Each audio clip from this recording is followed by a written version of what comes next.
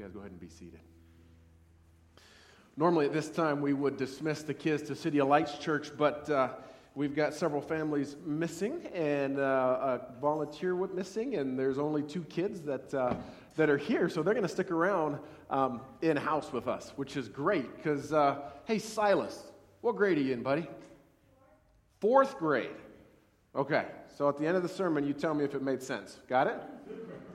4th grade. So when I was a year younger than you, which means I was in 3rd grade, right? When I was in 3rd grade, my teacher made me a hall monitor.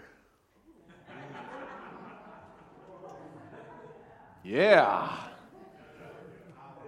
Well, how'd that work out? Let me tell you how that worked out. See, apparently we were doing some sort of experiment with peer accountability, and it tied into this like courts and judges and juries and crime and punishment type of series in 3rd grade. I mean, that's fantastic.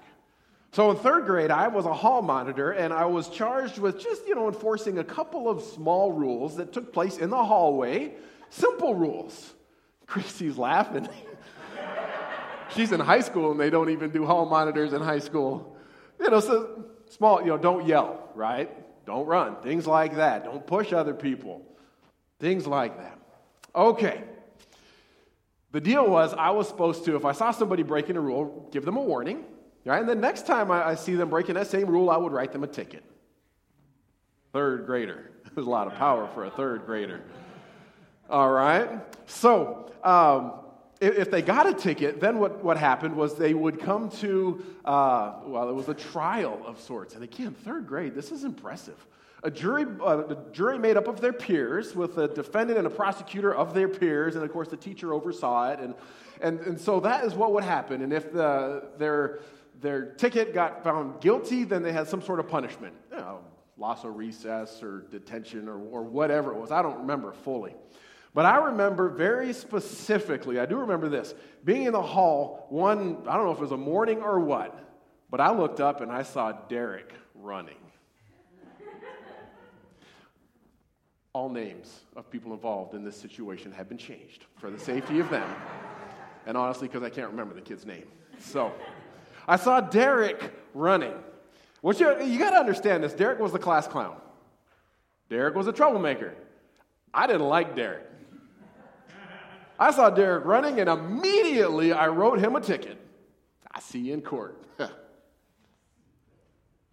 His day in court came. And I thought for sure, slam dunk case. This one's going to be easy, right? I didn't like Derek. I figured nobody else liked Derek. Was going swimmingly until the defense attorney, who happened to be another 3rd grader, he stood up and he says, "James, did you give Derek a warning first?"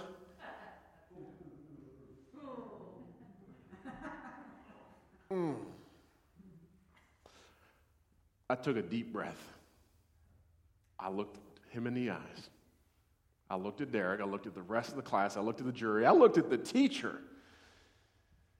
And I said, "Yes, I did."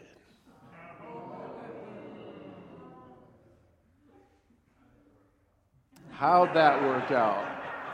Well, I figured at the time it was going to work out great because, again, the teacher asked me to be a hall monitor. She trusts me. Everybody else trusts me. I'm going to polish my little halo, right? And this was Derek. Nobody liked him. He's a class troublemaker. And it's just, so it was his word against my word. And I didn't just say it once. I adamantly said that I gave him a ticket, or I gave him a warning over and over and over. Well, it came time for the jury, and I was thinking, again, yes, nobody likes Derek. They sided with him. Christy thinks this was crushing to me. Christy, don't laugh at me. I mean, in essence, they were calling me a liar.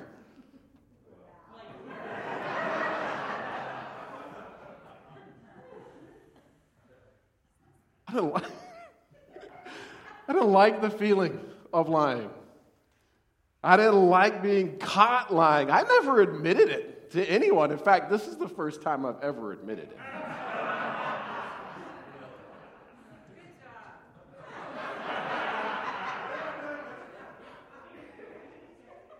Apparently, I was so scarred by that as an adult, I have this thing for telling the truth. Like, I really, really want the truth to be told, both from me and from other people. I think one of the worst things somebody could call me is a liar. And I think one of the worst things I could call somebody else is a liar. I've told countless people trust is the hardest thing to build, but the easiest thing to break. All right, so when our kids were born, Abby and I early on, we decided let's come up with some family rules. And we ended up coming up with one rule. Honesty first, integrity always. We figured that's enough, because that pretty much covers everything. Honesty first, integrity always. Now, as I was looking at our passage for this week, that rule kept coming back to mind. And I'll tell you why in just a little bit. Let's pray. Jesus, thank you for this chance to gather together, to open your story, to hear from the guy who rested his head on your chest. I pray, Lord, that we would hear just as loudly today as John's original listeners heard 1,900 years ago. I pray this in Jesus' name. Amen. Grab a Bible if you've got one. If you don't, grab your app, or you can just listen. Turn to 1 John chapter 1.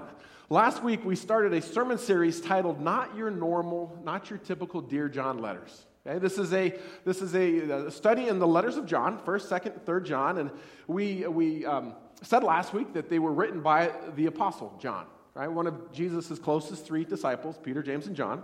The John who Jesus looked down from the cross and said, "You take care of my mom." So this is who we believe wrote these letters. Now, last week we said that scholars believed that these letters were written to a church in Ephesus, to a group of believers by John. And John was trying to address a group of people who left that church and came up with some of their own beliefs, not too far away from Orthodox Christianity, but far enough away to where he felt like they needed to be addressed. All right? Now, we don't know exactly what those issues were, but in our text today, we get a pretty good feel of what some of them could be. All right? I'm going to start in 1 John chapter 1, verse 5, and I'm going to read through 2:6. You can follow along with me. This is the message we heard from Jesus, and now declare to you, God is light. Did you catch the themes of the songs this morning? Light, okay? God is light, and there is no darkness in him at all. So we are lying if we say we have fellowship with God, but go on living in spiritual darkness. We're not practicing the truth. But if we are living in the light, as God is in the light, then we have fellowship with each other, and the blood of Jesus, his Son, cleanses us from all sin. If we claim we have no sin, we are only fooling ourselves, and we're not living in the truth. But if we confess our sins to him, he is faithful and just to forgive us our sins and to cleanse us from all wickedness. If we claim we have not sinned, we are calling God a liar and showing that his word has no place in our hearts. This is chapter 2, verse 1. My dear children, I am writing this to you so that you will not sin. But if anyone does sin, we have an advocate who pleads our case before the Father. He is Jesus Christ, the one who is truly righteous. He himself is the sacrifice that atones for our sins, and not only our sins, but the sins of all the world. Verse 3, we can be sure that we know him if we obey his commandments. If someone claims, I know God, but doesn't obey God's commandments, that person is a liar and is not living in the truth. But those who obey God's word truly show how completely they love him. That is how we know we are living in him. Those who say they live in God should live their lives as Jesus did. That is the word of the Lord this morning. Now, I could go 100 different directions with this. My guess is some of you have heard close to 100 different sermons on this text. But with each text that we preach in this series, my prayer, as it always is that God would show us today what he wants us to hear from this text. And maybe this was just a text specifically for me today. If that's the case, great. Grin and nod and laugh when appropriate. And then we'll just keep going. Today's passage, to me, seemed like John is calling out the lies. He's calling out the liars of the people who had left. He's calling out their lies. He's essentially playing the part of prosecutor, and he's saying, wait. Before we get going any further, we need honesty first. Honesty first. He doesn't say it like that, but essentially that's what he's saying. Because he starts with a truth in his argument. He starts with a truth. Verse 5, God is light, and there is no darkness in him. God is light, there is no darkness in him. In that day and age, most people would not have argued with that. It was assumed that God, that this higher being, had goodness in him. And goodness was represented by light. So holiness, purity, perfection, it was all represented by light. Darkness, on the other hand, represented sin, lostness, badness. And there are numerous places throughout our scriptures that show this dichotomy between light and dark. We start in Isaiah chapter 9, verse 2. It says this, "The people who walk in darkness will see a great light. For those who live in a land of deep darkness, a light will shine." That, of course, is a prophetic passage that we're used to reading around Christmas time. When John, the author of the letters we're looking at, was writing his gospel, he was talking about Jesus, and he called him the Word. Verse 4 and 5 of the first chapter in that, John says this, "The Word gave life to everyone that was created, and his life brought," anybody? "Light to everyone. The light shines in the darkness, and darkness can never extinguish it." All right, now watch this progress. That was Jesus. When the Apostle Paul, who wasn't Paul yet, he was Saul, met Jesus for the first time on the road to Damascus, Jesus told him this. He says, "I'm going to rescue you from both your own people and the Gentiles." He says, "Yes, I am sending you to the Gentiles to open their eyes so that they may turn from darkness to light and from the power of Satan to God.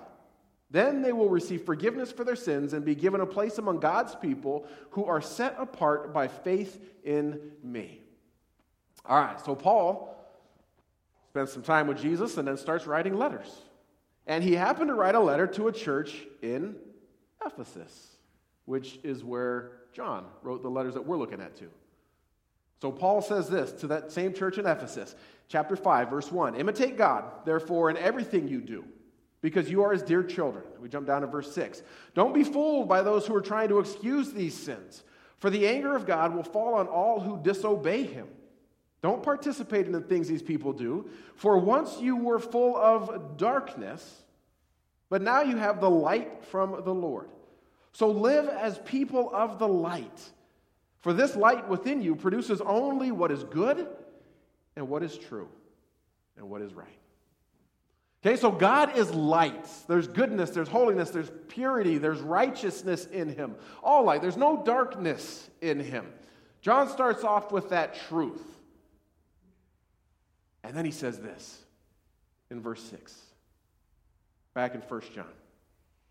"So we are lying if we say we have fellowship with God but go on living in spiritual darkness.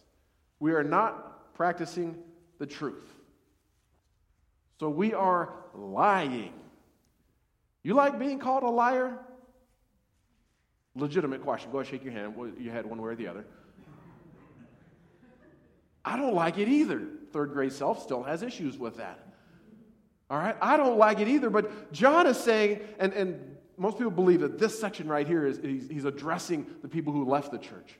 John's saying, you people who left the church, you're lying if you say you have fellowship with God because there's still spiritual darkness in you.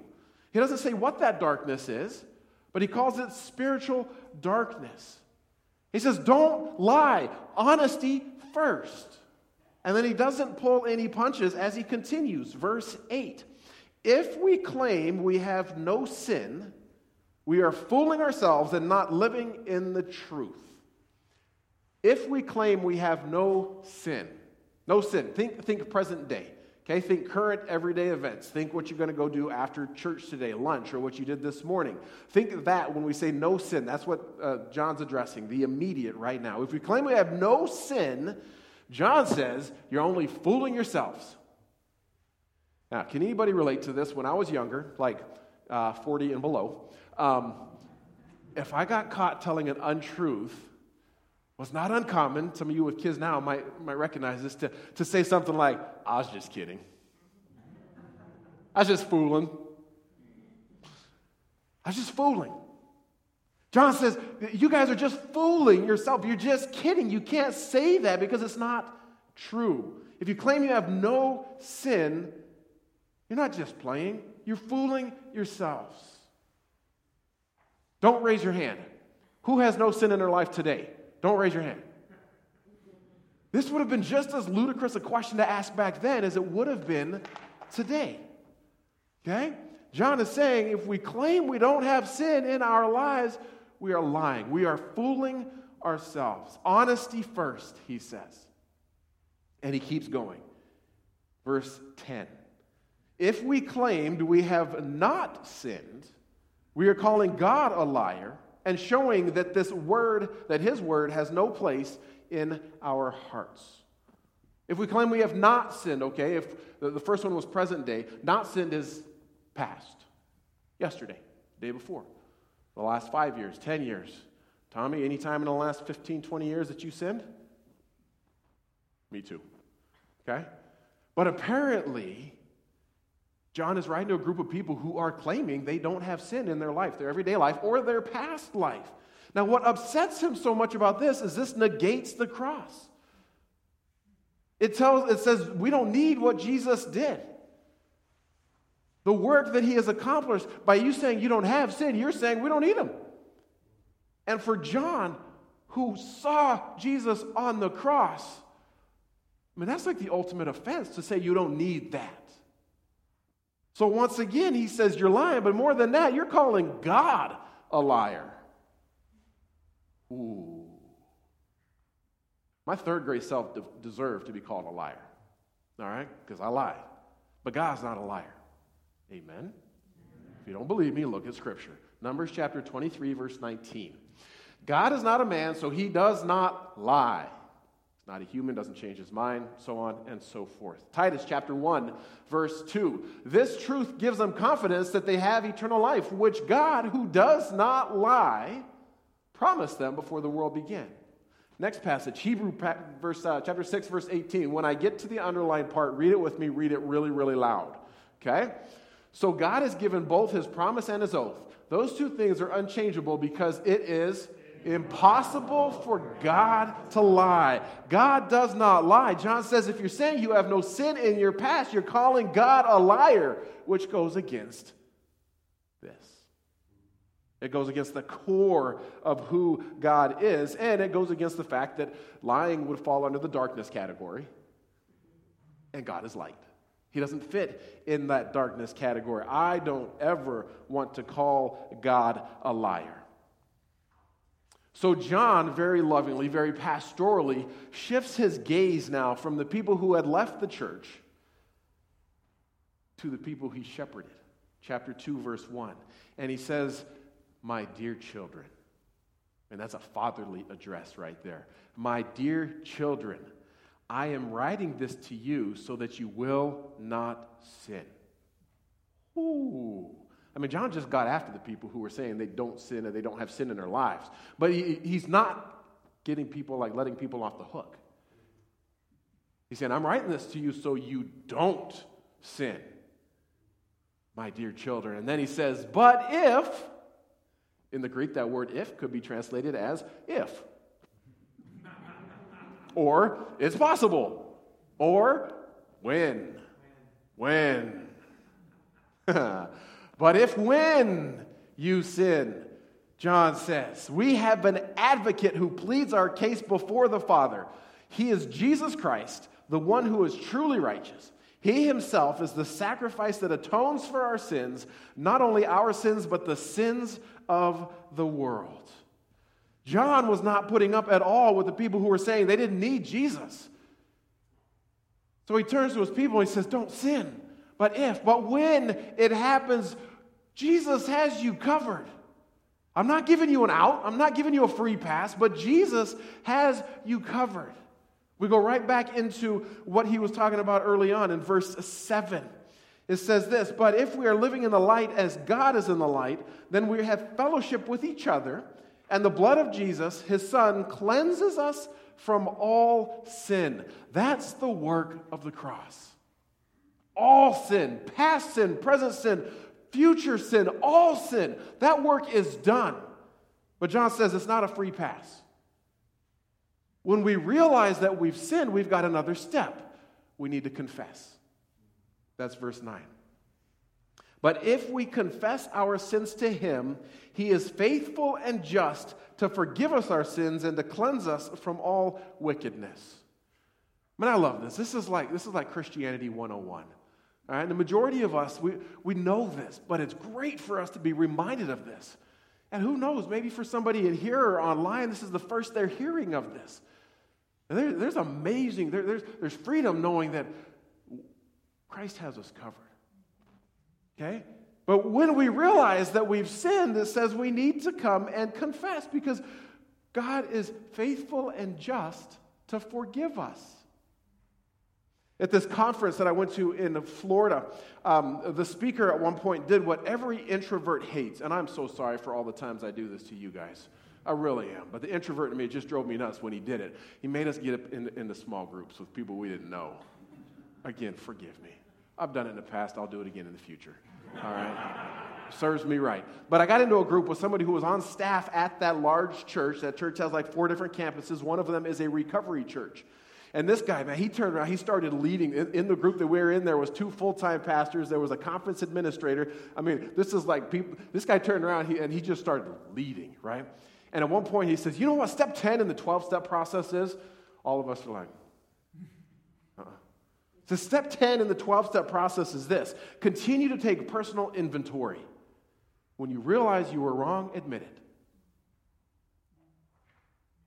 We don't have to be in a 12-step program to live that. That should be our life, right? When we realize we've done something wrong, admit it.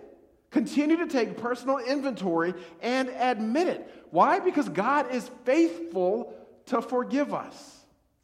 This is another attribute of God, God's faithfulness. We see this in the prophet Jeremiah. Jeremiah 31, verse 33 and 34. This again is a prophecy about Jesus. But this is the new covenant that I will make with the people of Israel on that day, says the Lord. I'm going to put my instructions deep within them, and I'm going to write them on their hearts. I will be their God, and they will be my people. They will not need to teach their neighbors, nor will they need to teach their relatives, saying, you should know the Lord, for everyone, from the least to the greatest, will know me already, says the Lord. And then catch this part. And I will forgive their wickedness, and will never again remember their sins. Wow.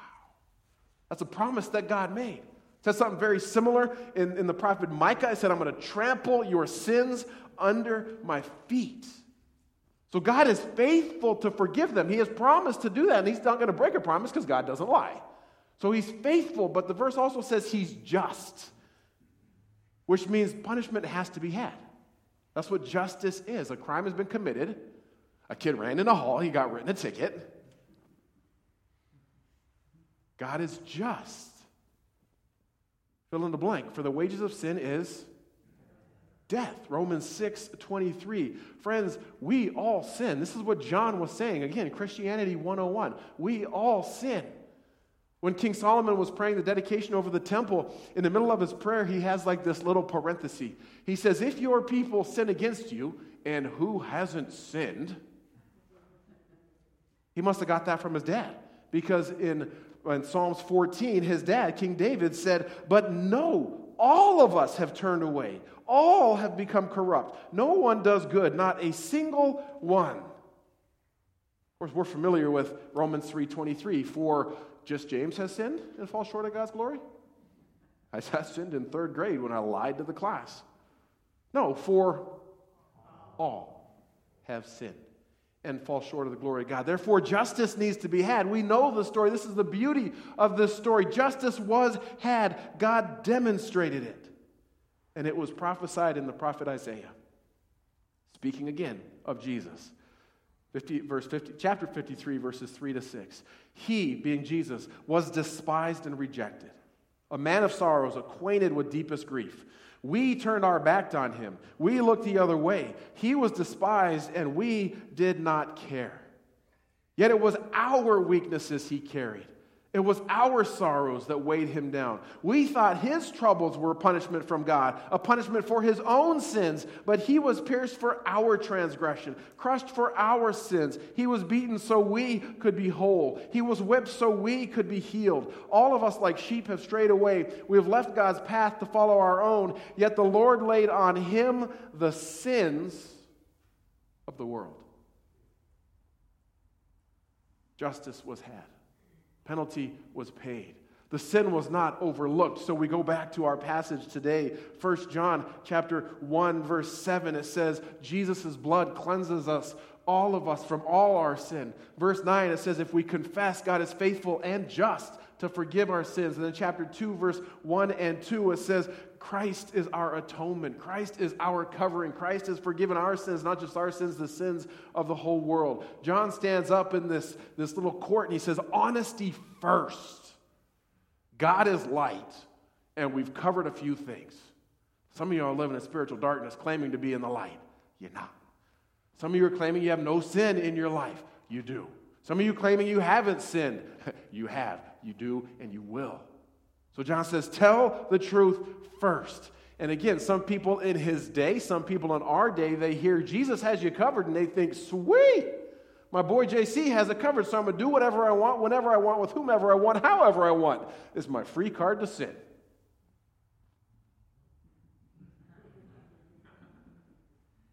John says, honesty first, but wait, integrity always. The rest of this short passage deals with integrity. He calls it obedience.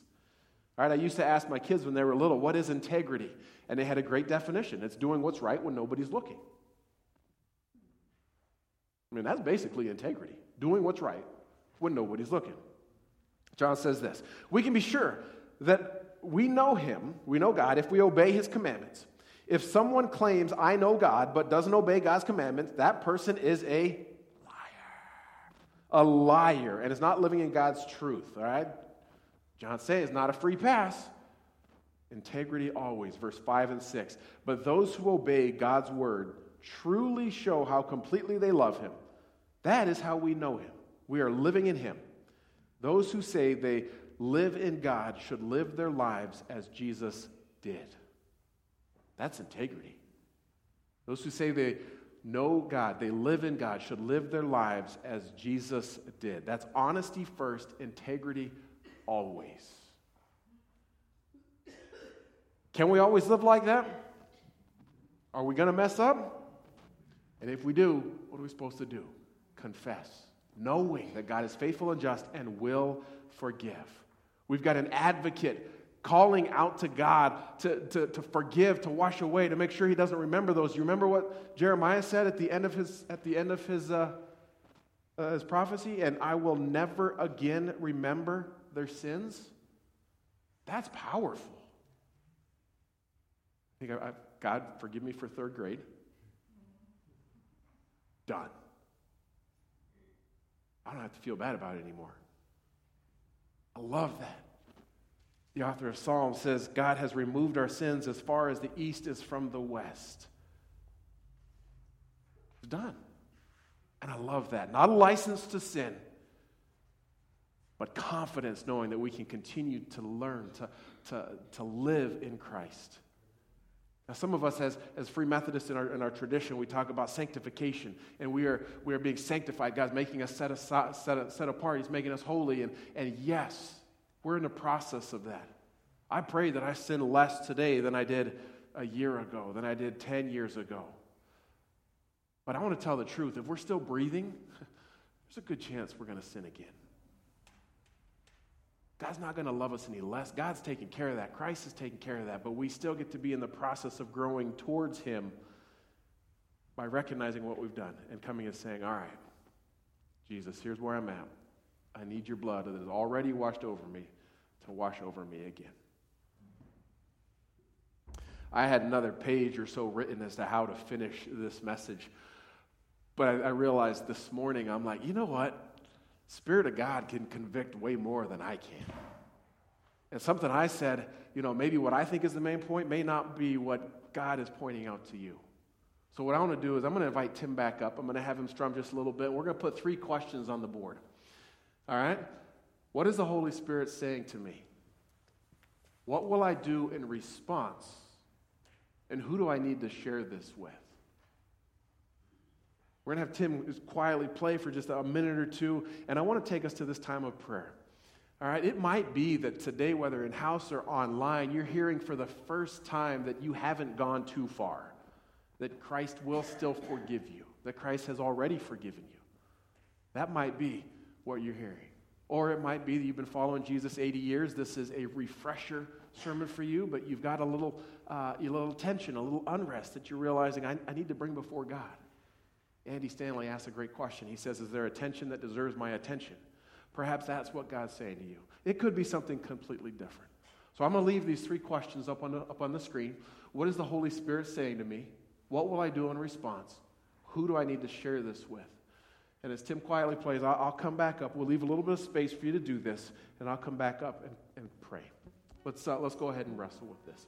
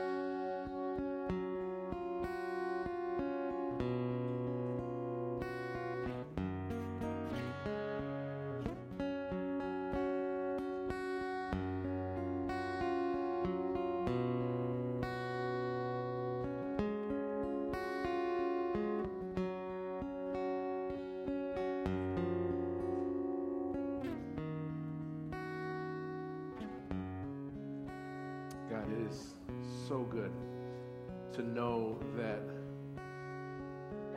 Christ has done his work, that our sins, past, present, and future, are forgiven. God, I thank you for John's exhortation to don't sin. I thank you that you call us to continue to walk in the light. Lord, we don't want to be a group of people that has spiritual darkness in us, that doesn't have stuff brought to the light. We want to be the people who, as hard as it is, bring it to the light. God, I wonder this morning if somebody maybe watching online or in-house, to answer that first question, what's the Spirit say to them, is just that reminder that, or that first time hearing that, hey, we can bring our broken selves before God. And if the response that you are nudging them to do is to pray a prayer of forgiveness, to enter into that relationship with Jesus, it's not a hard prayer to make. If you're thinking through, how do I even pray? Do I make a long list of all the things I've done? It could be as simple as this. That Jesus, I am broken. I have sinned. I've done things that do not bring a smile to your face. You are a holy God, a faithful God that forgives, but you're also just. I thank you that Jesus has paid the price for my sins. Perhaps if that's the first time you've prayed that prayer, I would encourage you, maybe your number 3 is to tell somebody. Somebody. Doesn't have to be me. Call your mom. Call your best friend. Lord God, we need to be reminded, even as people who have been following Jesus, many of us for decades upon decades, we need to be reminded of the simple truths that we're hearing. I thank you that your disciple John wrote these down, and I thank you that we still have these truths. I pray that whatever was said today would stick, and whatever is yet to be said in the coming weeks, that you would be preparing that to be said. We love you. We love you for your love for us, for your forgiveness of us. We are eternally grateful. We pray this in the name of the Father, and the Son, and the Holy Spirit, and all God's people said, amen. Please stand with us.